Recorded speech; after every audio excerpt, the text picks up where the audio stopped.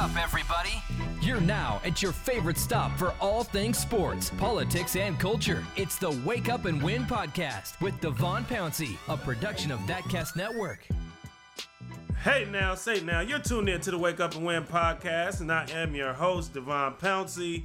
We are here in the beautiful city of Portland, Oregon, per usual, at the Living the Dream Studios. D-Boy, what's the deal? Talk to me, P. I'm ready to talk to the people. You ready to talk to the people? So am I. It's been a little while, so let's make sure that we have some substantial things to say, because I know there's been some things going on out there in the world, and the people have been reaching out about wanting to hear what we have to say on a few of these topics. So one of them, which we'll get into here shortly, will definitely be this LeBron James and this NBA and China debacle that's happening right now following the Daryl Morey tweet. But we'll get more into that here in a few.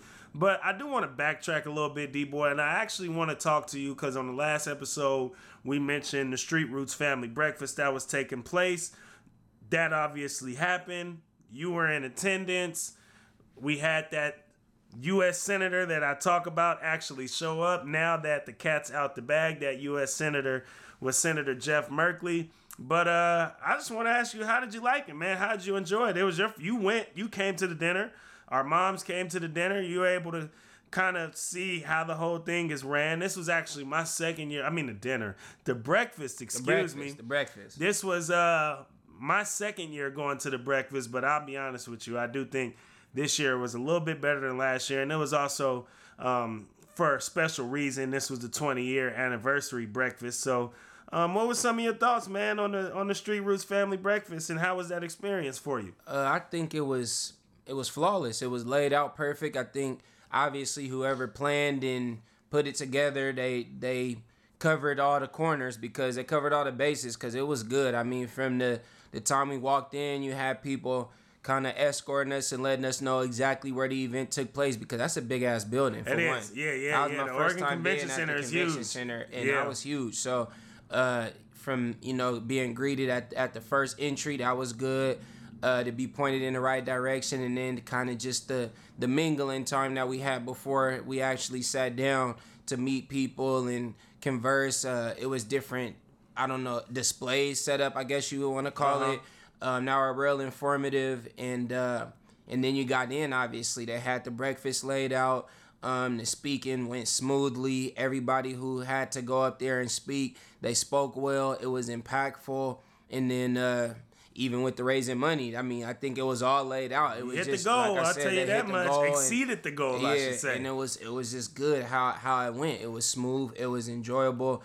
And it was informative, to say the least. So I enjoyed it. Yeah, most definitely. It was really cool. It was a really good breakfast. As I mentioned, I think it was super inspiring. You had, Senator Jeff Merkley, who really shocked me in a sense, because Jeff Merkley actually came into the Street Roots office the day before the breakfast, and he had kind of like an open dialogue with some of our vendors in the Street Roots office, and then the next morning, he comes to the family breakfast and he does the welcome. Well, I'll be honest with you. I expected the welcome to be a little bit dry. I didn't really expect it to be too inspiring. I just kind of saw it as, a thing that was happening. I don't want to say maybe him kind of pandering, but yeah, in a way, him kind of pandering to this audience of 500 people, which I also happen to learn a lot through that.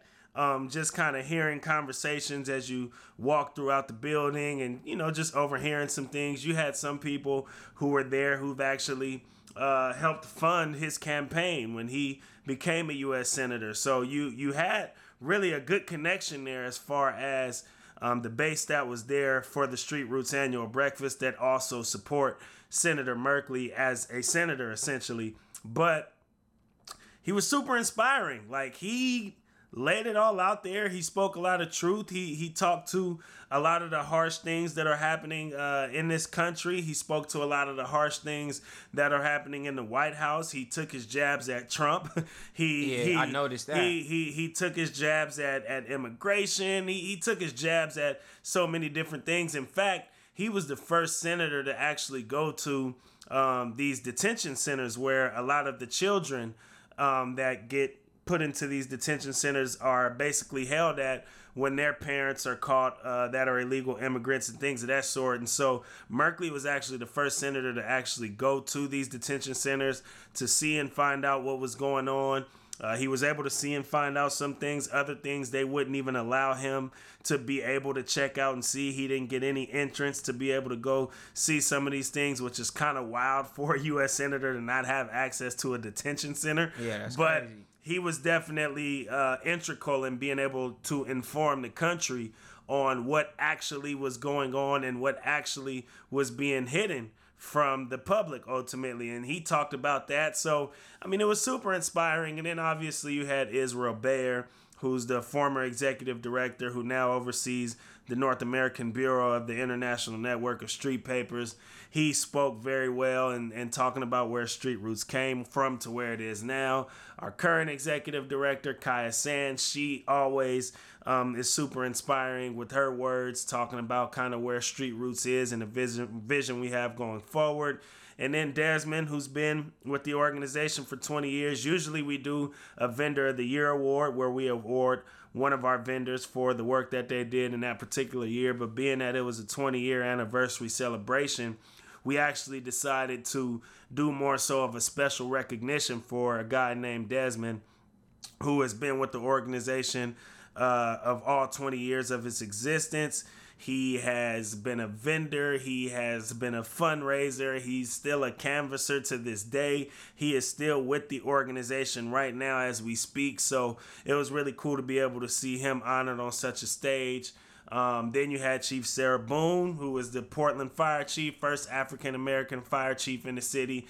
And she's a woman, by the way, as well, which makes it even more impactful. Right. And she had some inspiring words as well, talked about her family background. Some things people might not necessarily know about her. I had to go take a picture with her after. I liked her speech, too. Yeah, for sure. It was real genuine. It wasn't genuine. one of those mapped out, like she was, you could tell it was real. Yeah. She talked about her background and how she grew up, and it was just super inspiring from top to bottom. And as I mentioned, I mean, it was a fundraiser breakfast, and we had a goal of $40,000 that we wanted to reach, and we did exceed that. So that's a big deal. Thanks to all the Street Roots supporters there for that. Myself and our development director, Andrew Hogan, who I would probably give most of the credit. It was an entire staff thing, but Andrew Hogan, being a development director, I give him most of the credit for putting this fundraiser together. But we were able to kind of say the final words at the event, give our thank yous and, appreciate folks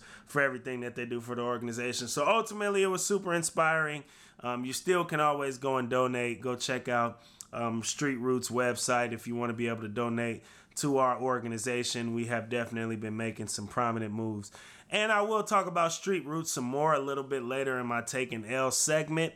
Some of you might be wondering, taking L's, and he's talking about the organization that he works with. Well, we play a part in the whole scheme of things that I will talk about in that segment. But now I want to talk about LeBron James and what's going on with him and China, and really him and the public right now, based on some words that he had to say. D-Boy, have you heard much about this whole LeBron James and China? Yeah, I heard about confusion. I heard about it. It was even on South Park.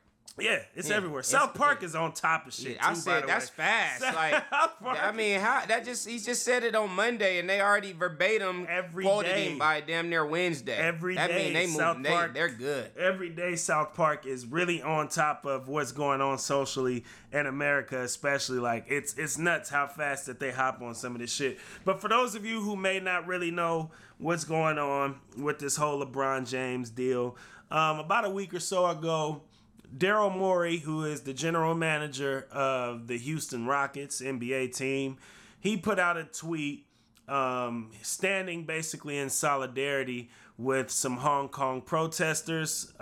Basically, they're dealing with a lot of oppression. I'm not going to sit here and try to break down all the issues that are going on in China because, you know what, I'm not from China and I don't really know too much about it. But what I do know is China is a communist country.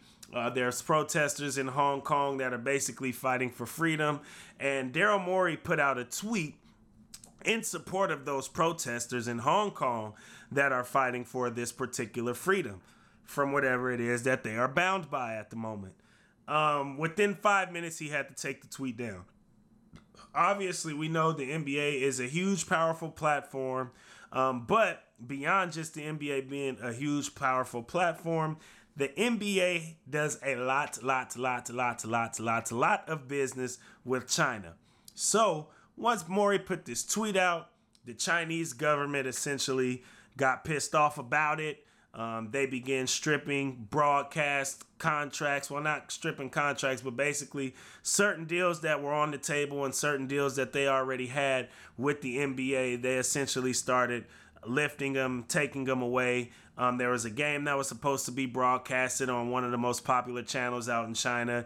They didn't end up broadcasting that. And essentially that affects the bottom line of the NBA because these are some pretty lucrative deals that they have with each other when it comes to the sport and that region.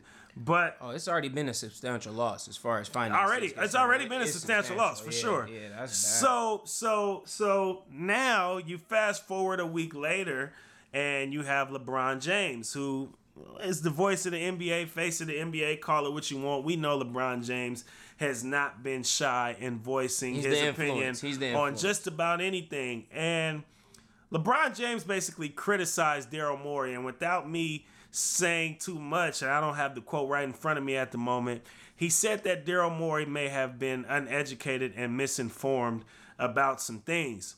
So, being that Daryl Morey was standing for freedom, and being that LeBron James has been somebody who has championed social justice issues for quite some time now, LeBron James is receiving a massive amount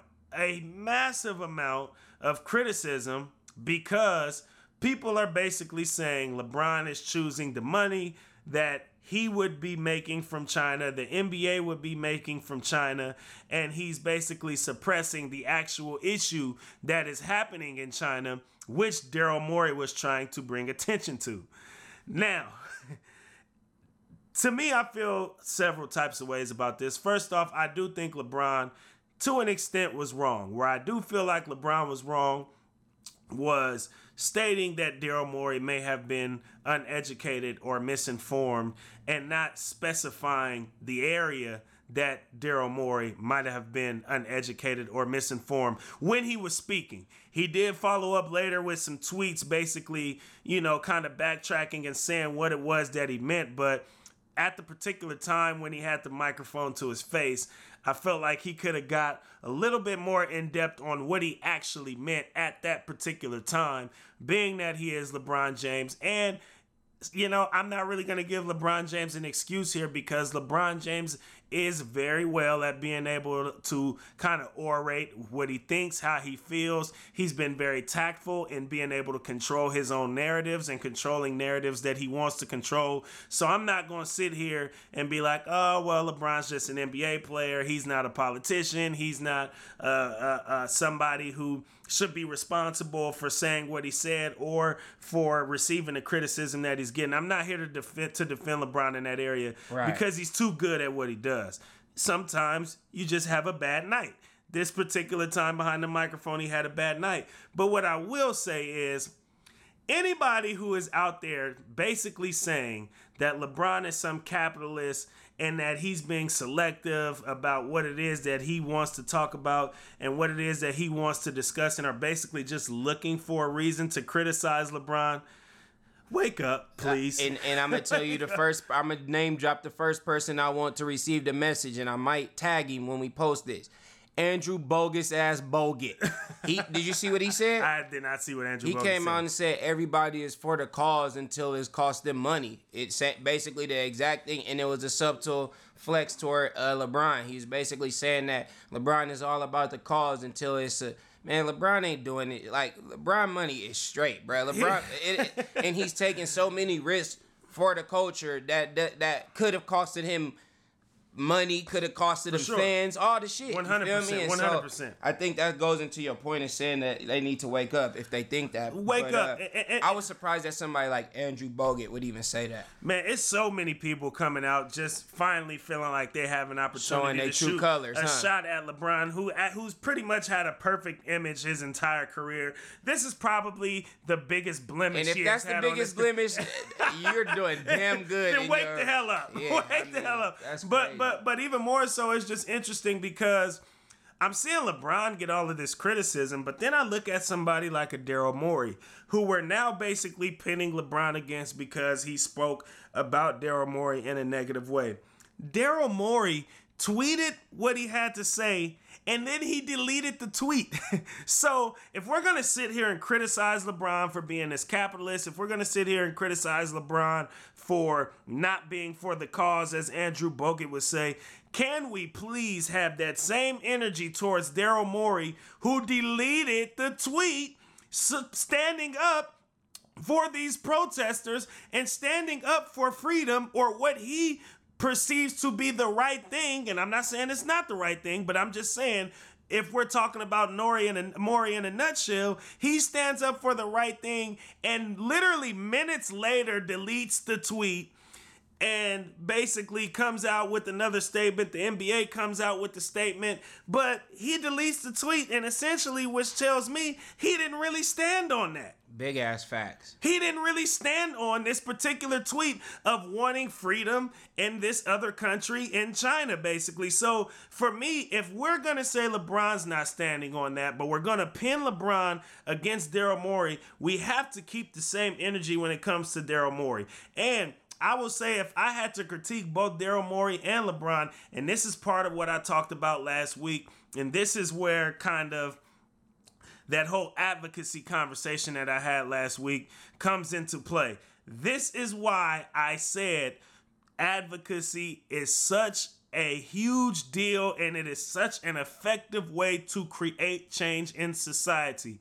LeBron could have just not said anything. Not about Morey, not about China, not on behalf of the rest of the players in the NBA. There's some things you just do not have to speak about. Now, I don't think LeBron was ever saying anything about the politics in China when he was mentioning Morey. But LeBron knows that Morey basically really... He was misinformed. He didn't know. Yeah. He shook some shit up, and that's not to say Morey was misinformed about what's going on in China. Morey was misinformed. He was misinformed about the backlash about what's going to happen. That would come from because that's what. Look at to go even deeper. People don't realize that Morey is the coach of the Houston Rockets, general manager. Yeah, and the Rockets is the biggest thing in China as far as the NBA damn near with Yao Ming. Yeah, that's what I'm saying. With Yao Ming being the affiliation with that, and I mean since then, like since the Yao Ming time, Houston Rockets have been huge in China, and it's never went away. So even more so with it coming from there, it's almost like a cousin. Now, I will actually take some of what I said back with you saying that if that's the case, then okay, you might have actually had a little bit more to stand on than I may have given you credit for in speaking on Chinese politics, because you do have the Houston Rockets connection. Right. There is the Yao Ming connection with the Houston Rockets organization. But once again, not knowing the weight that it held, like if it was, you know what I mean? If it's disagreed with, it's not just we sweep it under the rug. Whatever he said was so intensified and so and he didn't say much. To his credit, he didn't say much, but he said it. Yeah, and I mean he got involved in their politics, and that's why I said whatever the opinion was an opinion that was heavily disagreed with enough to where, like I said, I mean you stripping televised games, you stripping contracts. They said anybody that was affiliated with the Houston Rockets apparel deals, it's a wrap. Everything that we own, everything we probably have on right now is made in China. But I don't want to contradict myself either, because I've always been somebody on this podcast who has felt like oppressed groups should support each other, especially when they can. And then you hear me come on last week's podcast, and I'm really talking about and discussing advocacy and really narrowing down who and what you advocate for based on whatever your passion is, based on whatever it is that you identify as, based on whatever it is that you may have lived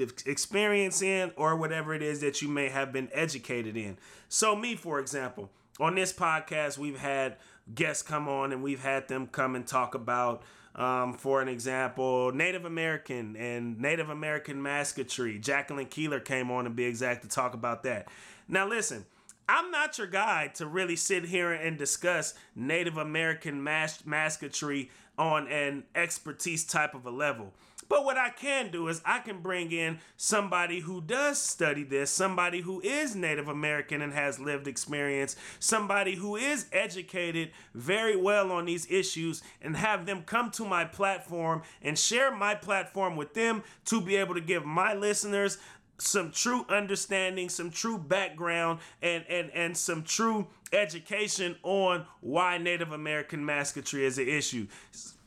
Same goes with rape culture. I had Jessica Luther on here. She's got a New York Times best-selling book in regards to college sports and rape. So why wouldn't I sit here and have Jessica Luther come on this show, who obviously has done a shit ton of research on this subject, being that she was able to write a New York Times best-selling book on it.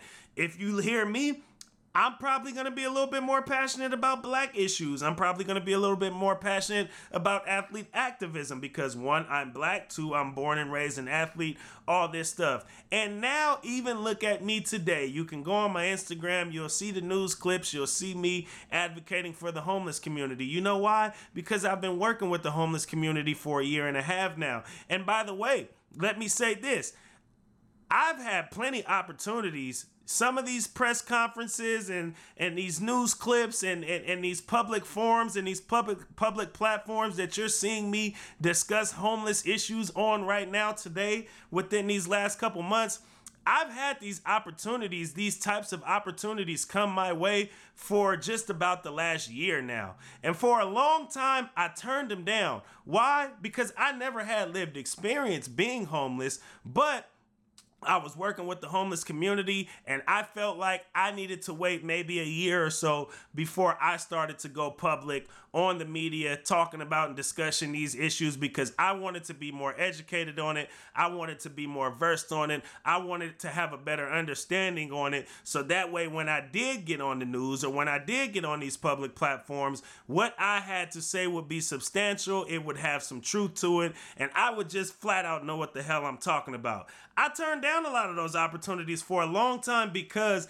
I didn't really know too much. I was coming into the organization as more of a journalist. That turned into me getting a vendor program coordinator job, which ultimately led to me getting a vendor program manager job. So I say all that to say, one thing, advocacy, it's another reason why I think it's the way to go, because you get involved with other people's politics, it might backfire. Whether good or bad, I'm not here to really distinguish that, because you can only allow an offended party to be able to tell what it is they are or are not offended by. I'm not saying Maury was wrong with anything he said. That's not what I'm saying. I'm just telling you that's the way the world works. So for me, all the people that are criticizing LeBron, that are looking for a reason to criticize LeBron because he was not on the side of Maury in this, can you just please highlight the fact that Maury did not stand on his tweet, and Maury took back what it was that he had to say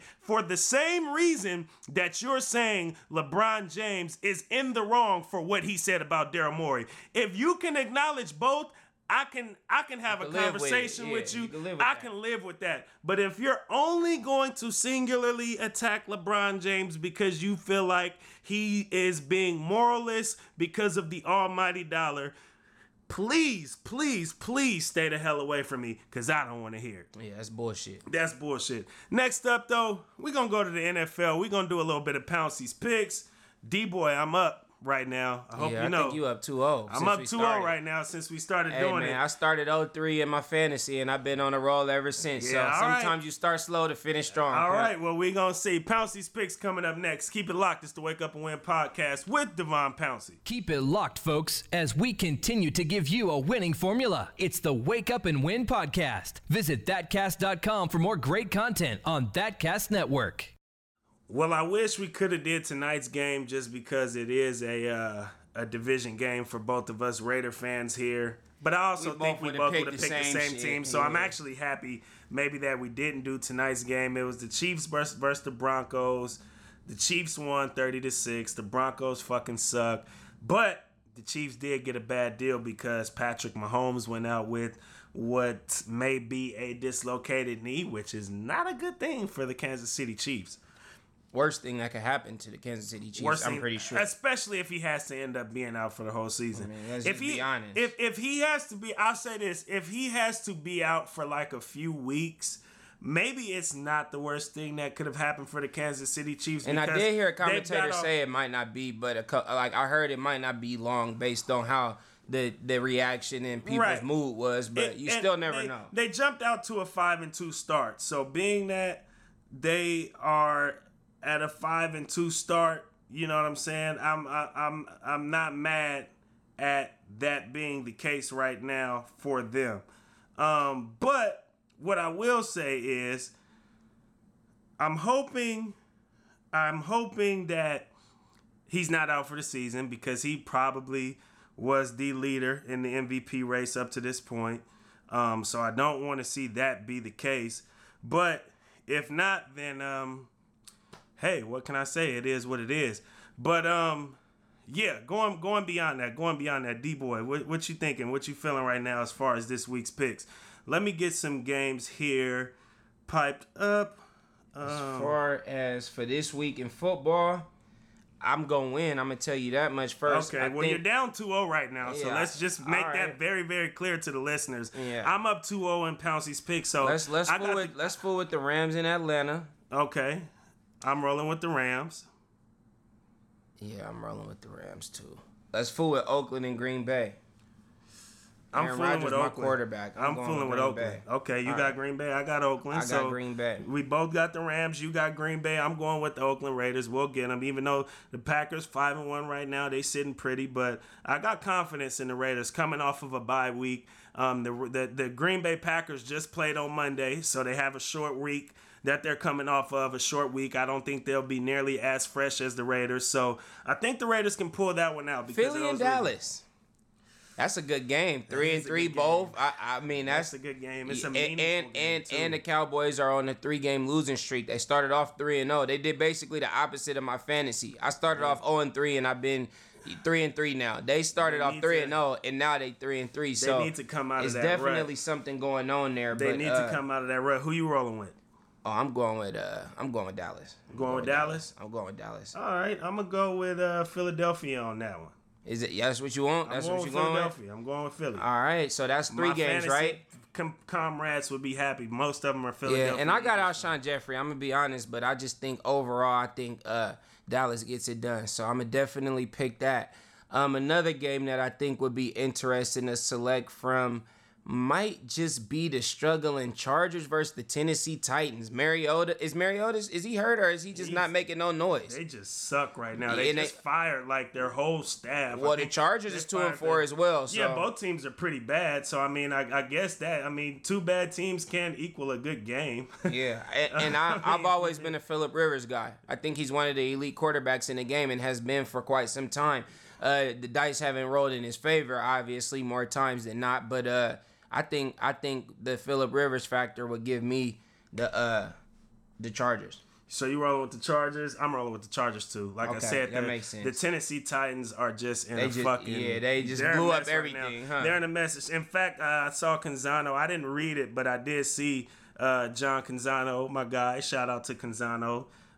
Some of you might know the history between he and I. He was really essentially the person that really kind of gave me my first platform in the broadcast industry, but he's also a dynamite sports columnist, one of the best writers in the country. But I did see that he wrote something about basically the Tennessee Titans parting ways with Marcus Mariota because they're pretty much parting ways with everybody else on their staff. So it's just a shit show over there in Tennessee. So that's not who I'm rolling with. So who have we picked so far? We got 4 games. We've so far picked the Philly and Dallas game. We picked Oakland and Green Bay. We picked the Rams in Atlanta. And we just picked the one we was talking about, the week game. Okay, one more. So, one more. All right, let me see. I'm going through here right now. I don't know which one I want to pick. Baltimore Ravens in Seattle. I'm going with Seattle. And I know we both was. I'm going with Seattle. Seattle is looking damn good. What I'm really waiting for... It's 4-2, 5-1, so I mean, it's two good teams. Yeah. I mean, Baltimore is pretty good, too. Lamar Jackson has gotten off to a good start. I'm going with Baltimore. Yeah. Okay, good for you. Baltimore. Good for you. Lamar Jackson has definitely gotten off to a really good start this year as a quarterback, and it makes me especially happy because he's a black quarterback, and it makes me even more happy that both of these teams are doing really well, and you have two black quarterbacks facing off against each other this week. It's going to be a good game at 125. It'll be the battle of the brothers behind center. I got Baltimore and Seattle. I got Dallas in the Philly and Dallas game. I got the Chargers in the Chargers and Titans game. I got Green Bay in the Oakland and Green Bay game. And last but not least, we both got the Rams, right? In the Rams versus Falcons. We both got the Rams in that game. Right, cool. All right, I'm with that. We got Pouncey's picks out of the way. Next up, we have our Take an L segment. Keep it locked. It's the Wake Up and Win podcast. We're here, baby. Keep it locked, folks, as we continue to give you a winning formula. It's the Wake Up and Win podcast. Visit thatcast.com for more great content on Thatcast Network.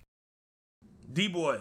Talk to me. I'm here. Losses and lessons, man. It's the Take an L segment right here, right now on the Wake Up and Win podcast. We gave y'all the winning formula on how not to criticize LeBron James without criticizing Daryl Morey as well, instead of trying to pin those two against each other and support Morey because he tweeted and deleted rather than support LeBron because he criticized Morey for tweeting and deleting. If you're gonna go that hard on LeBron, please do the same for Daryl Morey for being a tweeter and a deleter. I would have to say, and if you were a listener, I think that majority would have to rule that I at least gave you the winning formula on some of the picks on this week's NFL schedule. Obviously, we got Pouncey Picks. That's our segment that we've been rocking with here on the Wake Up and Win podcast. I haven't lost in that segment. So if I were y'all, I would just say, Devon Pouncey gave us the winning formula in that particular segment because D-Boy hasn't necessarily been able to dish a W out. Ask him what his fantasy been looking like, though. My fantasy is terrible. I just had to take it off me right there. My fantasy, I'm 2-4, though. I've actually been in that position before. I rally off a couple games. Once I get back to 500, which will happen probably in the next 3 to 4 games, I'm doing all right. It's a long season, a lot more football left from the fantasy perspective, but fuck all that. We ain't talking fantasy. We talking Pouncey's picks. But now it's our Take an L segment. D-Boy, you want to get us started? Let's do it. Let's do it. I'm going to have to say, and like we always say, it's Take an L stand for losses, lessons, the whole nine. And this, for lack of a better term, is truly a loss. I want to go ahead and say that this week's go ahead and goes to the family and friends of Patrick Day, and especially Charles Conwell. If you guys don't know, today, this morning, I believe, Patrick Day passed away. He's a boxer, a professional boxer who just recently had a fight with Charles Conwell, and he was knocked out, and it led to further complications, brain trauma that eventually led to his death. Upon being knocked out, he suffered a seizure that put him into a coma, and he had an emergency brain surgery, and he fought for 4 days, against that procedure for 4 days, and today he just succumbed to his injury. So I know that has to be tough on the friends and family. First and foremost, this is a 27-year-old man who just passed away doing something that he loves to do, making a lot of money doing it and providing for his family. So obviously that's the first level of, sorrow that I have. But next goes to Charles Conwell. It was very tear-jerking to read his statement saying that if he could, he would give it all away. Nobody deserves to die, from doing something that they love, especially boxing. He said basically that the fight is haunting him. He keeps replaying it in his head and wish that it would go a different way and he would take it all back. And so I can only imagine, competing against somebody that I have respect for, competing with somebody that I know, takes these risks day in and day out. Same as such with football and all of these other sports.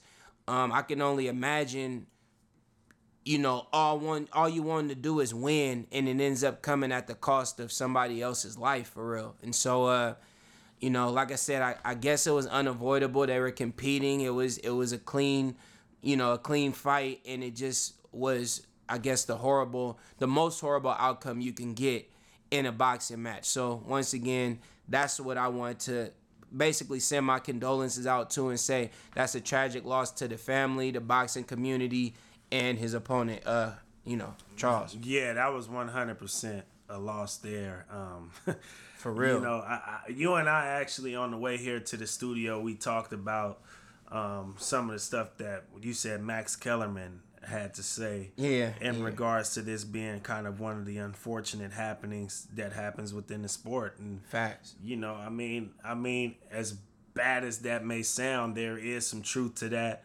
I mean, you can die in a street fight on the streets, and so imagine, fighting somebody who's actually trained to fight and who actually knows the most effective way to be able to knock a person out, the most effective way to hit somebody. Now, with that being said, maybe they're trained on how to kind of stay safe as well, but that's you trying to keep yourself safe. That's not the opponent trying to, make it a super safe bout. Like, at the end of the day, we're dogs. We're in this ring. I'm here to get you. But yeah, it's super unfortunate, and you're watching. No, I watched the last final knockout that happened. I mean, you could clearly tell on impact, his head hit the canvas, and I could see. Look, that was the last. It was over, and so I could see that turning into a seizure. I've never seen somebody the way that he's just breathing, and at that time it was an ugly knockout. And even to further go into it, the opponent that knocked him out is only 21.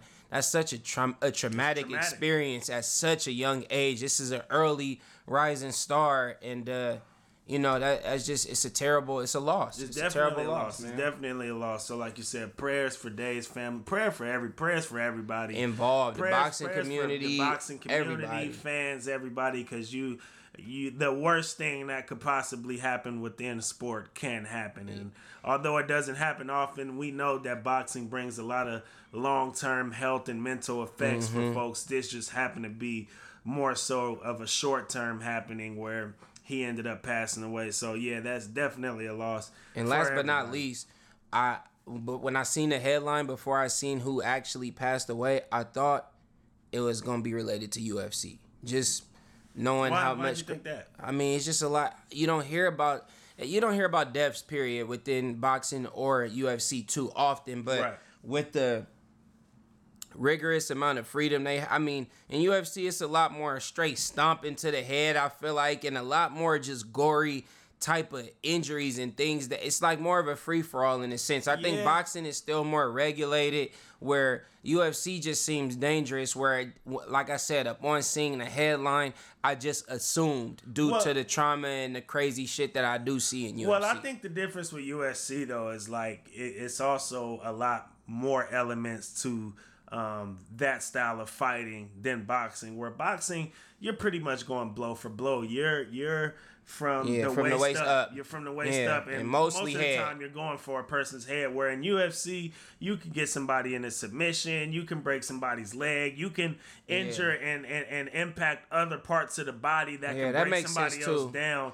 To where I'm not necessarily surprised, nor would I say that I would expect that this would happen in a UFC fight more so than a boxing match, just because you do have more options to beat somebody rather than trying to knock them the hell out. Yeah. Like I said, you put somebody in a submission, you mess their leg, or you do anything. That's a good point. I can see that. But like I said, I've just seen too many gory situations where it's just, And I don't like UFC. Don't get me wrong. I don't think it should be allowed. But UFC is big. People love that shit. People love UFC, but I would far much rather watch a boxing match than a UFC match. And a lot of that probably has to do with growing up. That's what I was more so exposed to, was boxing. Even, in street fighting, even in being taught how to fight, it was more so from a boxing perspective rather than like a mixed martial arts perspective. So Yeah. I'm more of a fan of boxing, and I don't like kind of the nastiness that you do actually get exposed to on all parts of the body when it comes to the UFC. But I got to do my taking L's, and earlier I said that my organization would be a part of it, but believe you me, I'm not giving my organization an L. I knew you wasn't. I'm giving an L to Multnomah County, and this is not a shot at any Multnomah County officials. In fact, I just did a press conference yesterday with Chair Deborah Kafori and a few of the other county commissioners for the Domicile Unknown report, which is a report that us at Street Roots, we collaborate with the Multnomah County Medical Examiner's Office, Multnomah County, and a few other folks to basically report the deaths that happen on the streets based on, folks being homeless and houseless. And the report, because we, for one, don't want those people to get forgotten about. For two, a lot of those deaths get swept under the rug, as well as many other things in regards to the homeless community get swept under the rug. But the reason why I want to give an L to the county is really so maybe we can learn a lesson and really start to make a push on changing some things for the better. The results came out, and at minimum, there were, based on the information that we were able to gather in the report, mind you, we've been doing this annual report since 2011. At minimum, 92 people died on the streets, and that's a pretty high number. It's definitely the highest number of people that have died on the streets since 2011 when we started doing this report, and the numbers continue to rise and continue to go up. But 92 people is a lot of people dying on the streets of a city, being homeless. There's a lot of reasons, drug use being one of them, being probably the most prominent one. You've got violence. The homicide rate has went up. We had a double-digit amount of folks die when it comes to homicide, suicide, a lot of different reasons. But ultimately, it's just something that I feel like people should really know about and understand that this is something that is happening when it comes to humanity, especially those who have some kind of heart, some kind of passion, and any kind of feelings towards humanity. And it's just something that we really need to work on. So I'm not giving the county an L because the county isn't trying to do anything about it, or because the county has made a bunch of bad or wrong decisions. I'm just giving the county as a whole an L because this is happening right here in Multnomah County, where the city of Portland is, and it's going to take an effort from everybody in the community, everybody in the county, to really try and push for housing, especially going into an election year in 2020. Really start to learn about different options for housing the poor, for different options on how to get people off the streets. And no, I'm not talking about warehousing people like Trump. I'm saying legitimate options, because even when you hear warehouse and you try to shelter folks, that really, to me, masks the problem. I mean, most of my listeners, most people, that I know aren't homeless and live a regular lifestyle. And you have your four walls that you get to go into, where even the people that you are in those four walls with, you get to choose who those people are. You're not going into a shelter. And I'm not anti-shelter, by the way. I'm just saying, you're not going into a shelter. You're damn sure not going into a warehouse with however many different people that are complete strangers, and we're all fighting for survival, and we're all in this high stress, we're all in this high trauma environment, establishment, to where everybody's on edge. Everybody is liable to act or react in a way that they may or may not necessarily want to, or in a way that they may or may not have to necessarily act or react if they had housing and they had their own four walls to go into once their day was done. So, like I said, this is more so a lesson for the county going into the election year. Check out different housing bonds. Check out what's going on and what bills are being put out there, and what kind of legislative options are out there in 2020 to try to help create a solution so that these numbers don't continue to rise as they've been doing. And so, that's what my L is going to. You can look it up. You can go to my Instagram. I posted a clip talking a bit about it. I was on Coin News yesterday, and I think K2 actually filmed the entire press conference where, like I said, I spoke, our executive director, Kaya Sands spoke, Chair Kafori spoke. We had a couple of doctors from the medical examiner's office speak, and just really start to kind of look into the domicile unknown report as well to get more educated and more informed on what's going on out there and how to be a part of the solution. D-Boy, any announcements, anything you got coming up? What's going on with you? Well, we going to the Boo Bomb concert at the Motor Center. That's local news. Ice Cube, E40, Baby Bash, and who else? Ice Cube, E40. Oh, Genuine. Yeah, it's kind of a weird lineup when you think about it, but I guess not. You got two rappers and two. Would you call Baby Bash a singer or a rapper?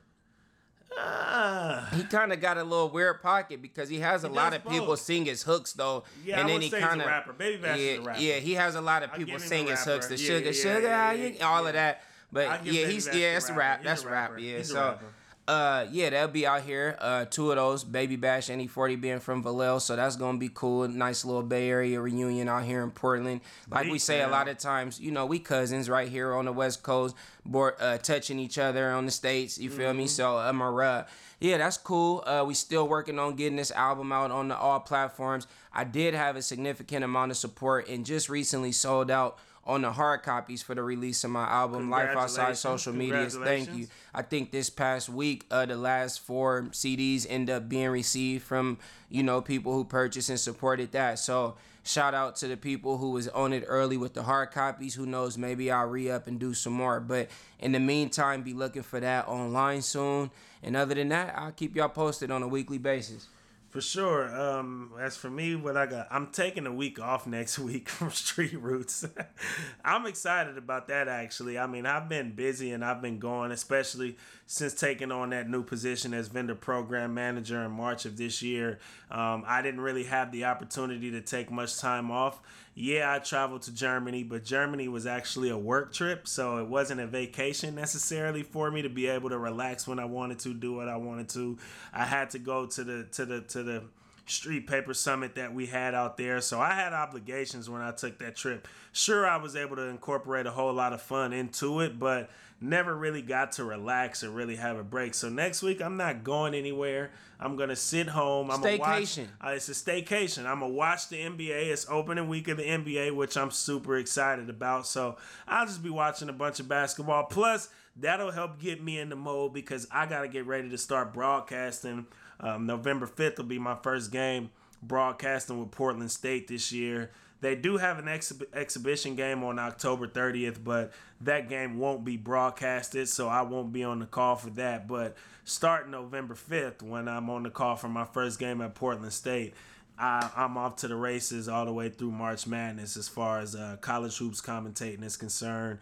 I'll still be doing Pacific University's commentary as well. So it's definitely about to pick up on the basketball end. So I could use this week off to refresh, watch hoops, get some rest, and really get myself mentally and physically prepared for what is actually the busiest part of the year for me. From November to March, I'm working my full-time job. You got the holidays, and I'm doing games by night. So and doing them for 2 different universities and 3 teams, because with Pacific, I do men's and women's games there. So, I'm excited about it, though. It's definitely, like I said, the winter, especially in Portland, is interesting because it's cold, it's rainy, and it's when everybody kind of relaxes and kind of gets themselves together and try to prepare for the spring and the summer when the sun comes back out for the few months that it does out here. But for me, I feel like the winters out here is kind of a gold mine because there's still a whole lot of activity, and while everybody else is resting, you can really kind of get your grind on and try to elevate yourself and move past some of those folks that may be getting a little bit too much rest. So I'm here for it. I love the sport of basketball, and obviously once the season comes around, I'll definitely be announcing the games for both schools, both universities, and you'll be able to hear me on the call for those particular games. There was one more thing that I think I wanted to say. Oh, next week, D-Boy, we got to get in here actually soon. It has to be a quick turnaround because, as I did mention, Tuesday is opening night for the NBA. So maybe Sunday or Monday, we got to try to squeeze our way in here to the studio and give our predictions this year on what we think will be taking place in the NBA so that we can have it for the people for opening day and opening night to listen to, and so that you can hold us here accountable on this podcast for what we think is going to happen and what I think is going to be a crazy NBA season. And I think it'll be a lot harder to predict what will happen this particular season than past seasons, because we've had the dominance of certain players, of certain teams, where this year I just feel like it's wide open for everybody to kind of shoot their way to the top, and I think that guys are really going to give it their all to make it happen. Speaking of giving it your all, make sure you all are giving it your all in whatever it is that you're doing, and we're going to leave this podcast the only way that we know how, and that is to stay woke and go win.